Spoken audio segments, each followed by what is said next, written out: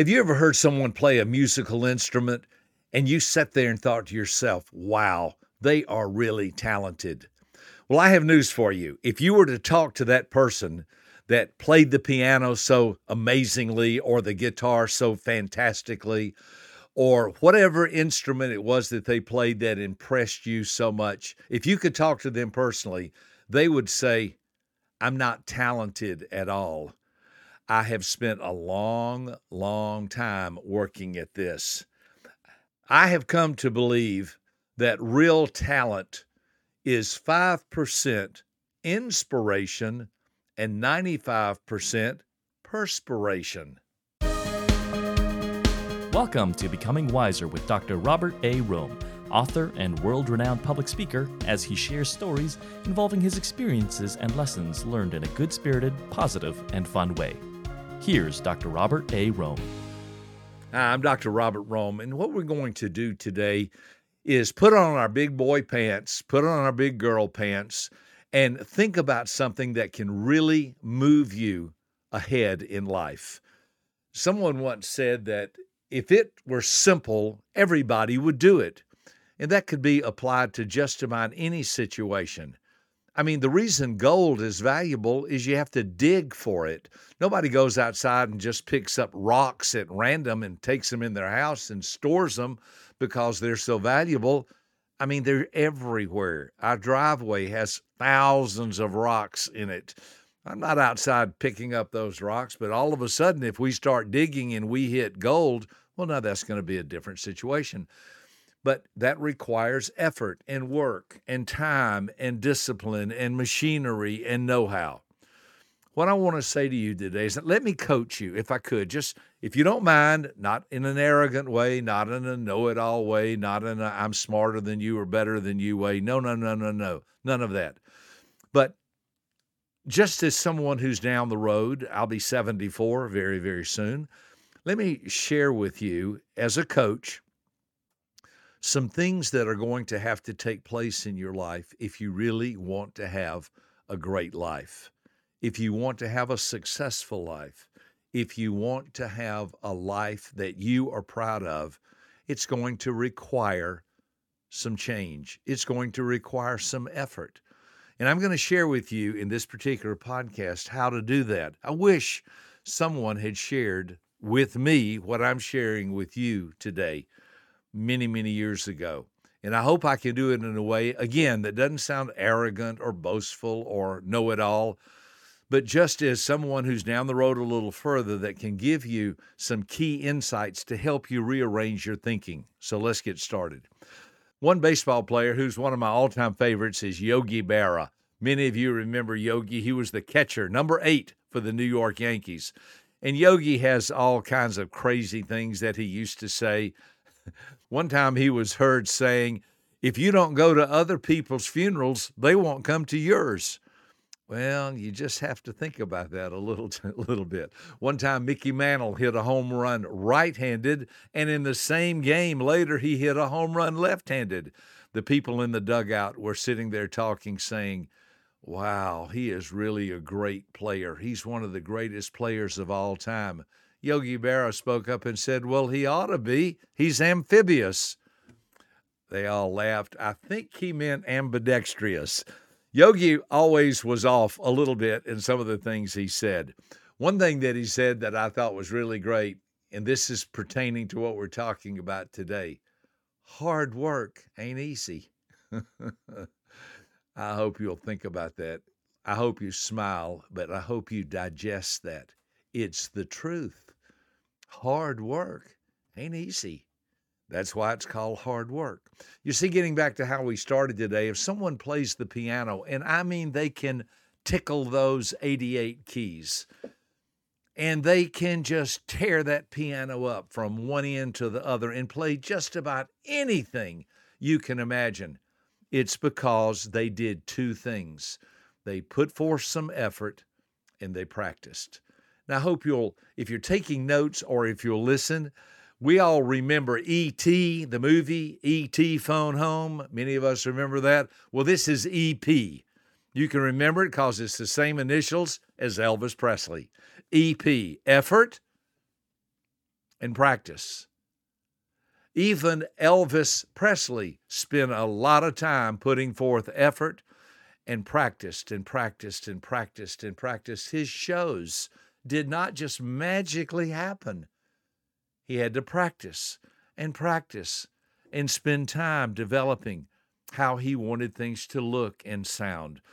Whether it's a singer like Elvis or a piano player like so many famous piano players of the past, and I want to be careful not to start naming names because everybody has a favorite. But I promise you, whether it's the cello, the flute, the violin, or 101 other instruments, it required two things: effort and practice. The effort part may be the inspiration.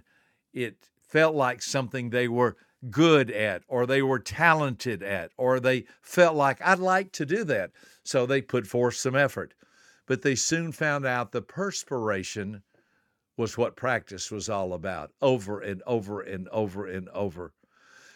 I'm sure you've heard that if you spend 4 or 5 hours a week on a project, that begins to add up.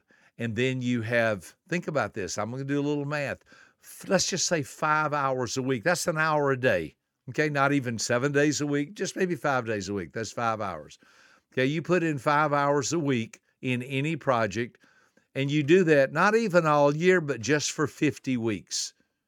Okay, that's 250 hours of something that you have learned. Let's say you really, really, really want to know it well. So you put in 2 hours a day for 5 days. That's 10 hours, 10 hours a week. And you don't even do it for 52 weeks. You just do it for 50. That's 500 hours. I'm just trying to show you how putting in 1 to 2 hours can be between 250 and 500 hours in 1 year. Now think about doing that for 2 years or 3 years or 5 years or 10 years. I promise you, if you do not know how to do something now, but you get started and you learn a little bit, little bit, little bit, little bit, little bit more, you're going to get better at it. Are you aware? Now listen carefully. This is some good stuff. Are you aware that you were born knowing absolutely nothing? Anything you know right now, you've had to learn it. You had to learn how to crawl. You had to learn how to walk. You had to learn how to eat, feed yourself. You need to learn how to, there's a time in your life you had to learn how to dress yourself. You had to brush your teeth. Everything you know, don't miss it. Everything you know, you have to learn. Now, I realize if you're younger and you're looking at those of us who are a little bit older, you probably think, oh, you're just good at that. Or you're just very talented at that. And again, I'm coaching you. That's not true. A person who has become an expert at something or is really, really good at something is because they spent a lot of time, effort, practice, energy, learning how to do it. And you can't go from, I don't know how to do that, to I'm an expert in that overnight. Now, let me give you a couple of examples as we begin to think about this and head towards giving you some great new insight into how to have a PMA, positive mental attitude. Let's suppose many of you are in school and you're listening this today. If you're still of school age, I want you to understand something. School is about three things. Whatever class you're in, whatever it is you're learning, three things have to take place. Number one, you have to learn some new vocabulary. You have to learn some new vocabulary words. If you're taking a math class, if you're taking a history class, if you're taking a science class, you're going to have to learn some new words that you're not familiar with. So just recognize at the outset, well, I don't know what those words mean.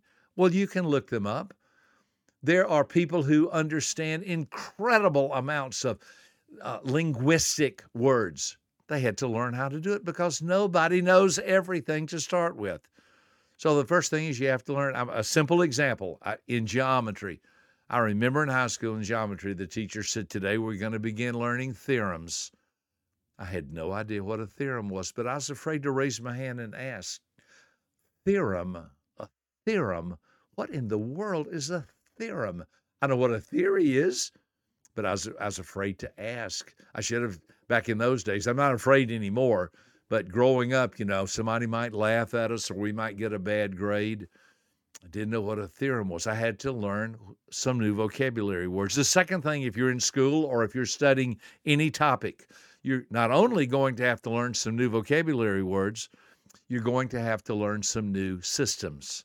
Some new systems. How does this work? How can I understand this better? It doesn't matter if you're learning a language, if you're learning geometry, if you're learning calculus, if you're learning English grammar, if you're learning anything, there's some systems that have to be in place. And if you're in school, your teachers have different systems. Some require a test every Friday. Some require a midterm and a final. Some require no test, just a term paper. I have a friend, his name's Frank. Frank went to Auburn University. Some of you know Auburn University in Auburn, Alabama. Frank was telling me, he said, I went to class one day. The professor walked in and he said, before we start, you need to understand my attendance policy. If you miss one of my classes, I will fail you. I come to class, you come to class. Miss one of my classes, you will get an F. You will not pass. And then he began to teach. The second time he came to class, he said, before we start, I want to explain to you my policy concerning class attendance. If I'm here, you have to be here. But if I'm not here and 15 minutes past the hour comes, y'all can all get up and leave because I'm not coming. And all of that will be an excused absence. The third time he came to class, he said, before I start, let me explain to you what class attendance, the requirements. I don't care if you come or not. I don't care if you live or die. If you want to come to my class, come. If you don't, don't. I don't care. The next time he came to class, he said, let me explain to you class attendance. You can have 3 unexcused absences, and that's all. If you have a 4th unexcused absence, you will fail. The next time he came to class, you get the idea. Every time he came to class, he had a different policy concerning attendance. Frank told me nobody missed his class the whole semester because we didn't know what the attendance policy was. And the last day of school, he said, by the way, have y'all noticed? This is so cool to me. I love stories like this. Frank said the last day of class, he said, did y'all notice that I spent the entire semester changing the attendance policy every class? That was my methodology for getting y'all to come to class.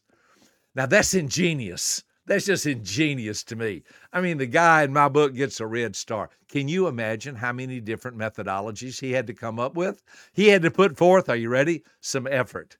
And he had to practice this game he played with his class.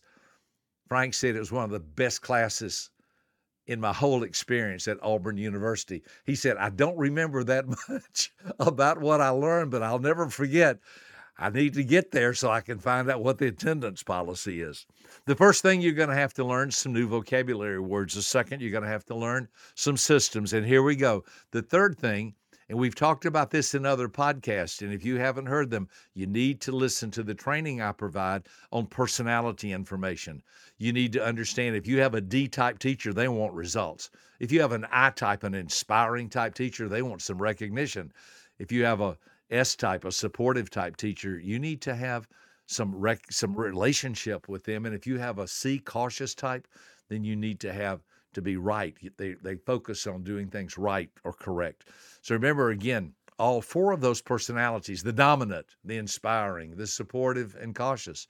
And we have whole trainings on each one of those because the personality style of whoever you're dealing with is important. So learning how to put forth effort and to have practice in whatever you do requires learning some new skill sets, putting in some practice, putting forth the effort. From 1971 to 1981, I spent 10 years after I graduated from college, 10 years working.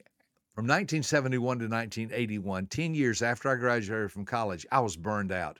I had been a school teacher and I had been a school principal. And I did that for 10 years. And in 1981, I was just fried. and I didn't really want to keep doing what I was doing. Schoolwork's hard. Being a teacher, but being a school principal is really challenging. And I was still young. I was 32 years old by that time. I just wanted to do something different. Are you ready for this? I lived in Atlanta, Georgia. I packed up a pregnant wife and 3 small children and moved to Dallas, Texas, where I furthered my education, graduated from 2 other colleges and universities. And it was hard. It was hard. Listen carefully. I'm not bragging. I'm showing you I have put my feet where my mouth is. Moving to Dallas with a pregnant wife and 3 children was hard. We had to move across country almost 800 miles from Atlanta to Dallas. Can I tell you something, friend? That took a lot of effort. And it took a lot of practice to go to school every day and kind of start my life over. But it was through that I met Zig Ziglar. It was through that I met some of the most wonderful people in my whole life. Everything changed for the better. If I have gotten good at being a motivational speaker and trainer and teacher, it's because I had to put forth some effort. I had to put some effort in my feet. Anybody can talk about anything, but putting forth effort and practice is important. Just know this: success is a journey, it's not a destination. Doing the work is more important than the outcome. Do you hear me? Doing the work is more important than the outcome, because if you do the work, the outcome will come as a byproduct of doing the work. One more quick story as we wrap our time up together. One of my favorite people that I have read and studied is a medical doctor. His name's Scott Peck. Scott Peck has passed away now. He wrote a book called The Road Less Traveled. It's back in the early 70s. It sold over 5 million copies. Not a bad print run. He wrote a second book that I think is one of the best books I've ever read in my life, called Further Along the Road Less Traveled, where he began as a psychiatrist to analyze what life is all about. In that book, he says life is all about 2 things: learning and growing. He says as long as you're learning and growing, you're doing what life was designed to teach you to do. Well, he tells the story in one of his chapters. He tells the story about his lawnmower breaking. He's cutting the grass and his lawnmower breaks. So he pushes it to his next door neighbor and he says, "Hey, I know you're good at fixing things." He said, "Can you take a look at my lawnmower?" Dr. Scott Peck said, "We picked the lawnmower up. We put it on his workbench." He said, "My neighbor began to take it apart. He began to find out what was wrong with it and fix it. And then it happened." Scott Peck said, "I looked at my neighbor and said, I've never been very good at fixing things like this." His neighbor said, "Excuse me, aren't you a psychiatrist?" And Dr. Peck said, "Well, yes." He said, "How long have you been lying to yourself about that?" Friends, when's the last time you said to a psychiatrist, "How long have you been lying to yourself about that?" Scott Peck said it caught him off guard. He said, "What are you talking about?" He said, "You just told me I'm not very good at fixing lawnmowers. Is that what you just said to me?" Scott Peck said, "Well, I'm not." His neighbor said, "Do you know why you're not very good at fixing lawnmowers? You've never taken the time to learn how to fix a lawnmower. If you can graduate from medical school and become a medical doctor, I want you to know something. I believe with all my heart you can learn to fix a lawnmower." Now, you see, that's what this whole podcast has been about. Scott Peck said, "I was shocked. I thought, I have been lying to myself." He said, "You know why I don't know how to fix a lawnmower? I've never taken the time to learn. But if I can get through medical school, I could probably learn how to fix a lawnmower." He said, that conversation opened my eyes to the truth that I'm sharing in this podcast today. Anything you know how to do, you've had to learn how to do it, whether it's go to medical school and become a medical doctor or repair a lawnmower. He said, "I'm so grateful my neighbor opened my eyes and helped me to see I'm lying to myself to think, get this, I'm wrapping my arms around you, I'm giving a hug. You can do anything you want to as long as you put forth some effort and as long as you practice." Now, let me be one more PS and then we're done. I do believe there's some things you'll enjoy more than others. I do believe there's some things you'll be good at or better at than other things. I understand that. I get it. But whatever it is you want to pursue, whether it's music or sports or public speaking or education, whatever it might be, realize I don't know how to do that right now, but neither does anyone else know how to do that when they first started until they got good at it. Zig Ziglar used to say this: anything in life worth doing at all is worth doing poorly until you can learn how to do it better. And one day you'll learn how to do it good. I hope today's encouraging thoughts have helped you. Don't be so down on yourself. Realize, hey, there are things I don't know, but I can learn them if I put forth some effort and I practice. You'll be glad that you did. I look forward to our next time together. Thank you so much. God bless you. For more information about this podcast, please visit www.becomingwiserpodcast.com.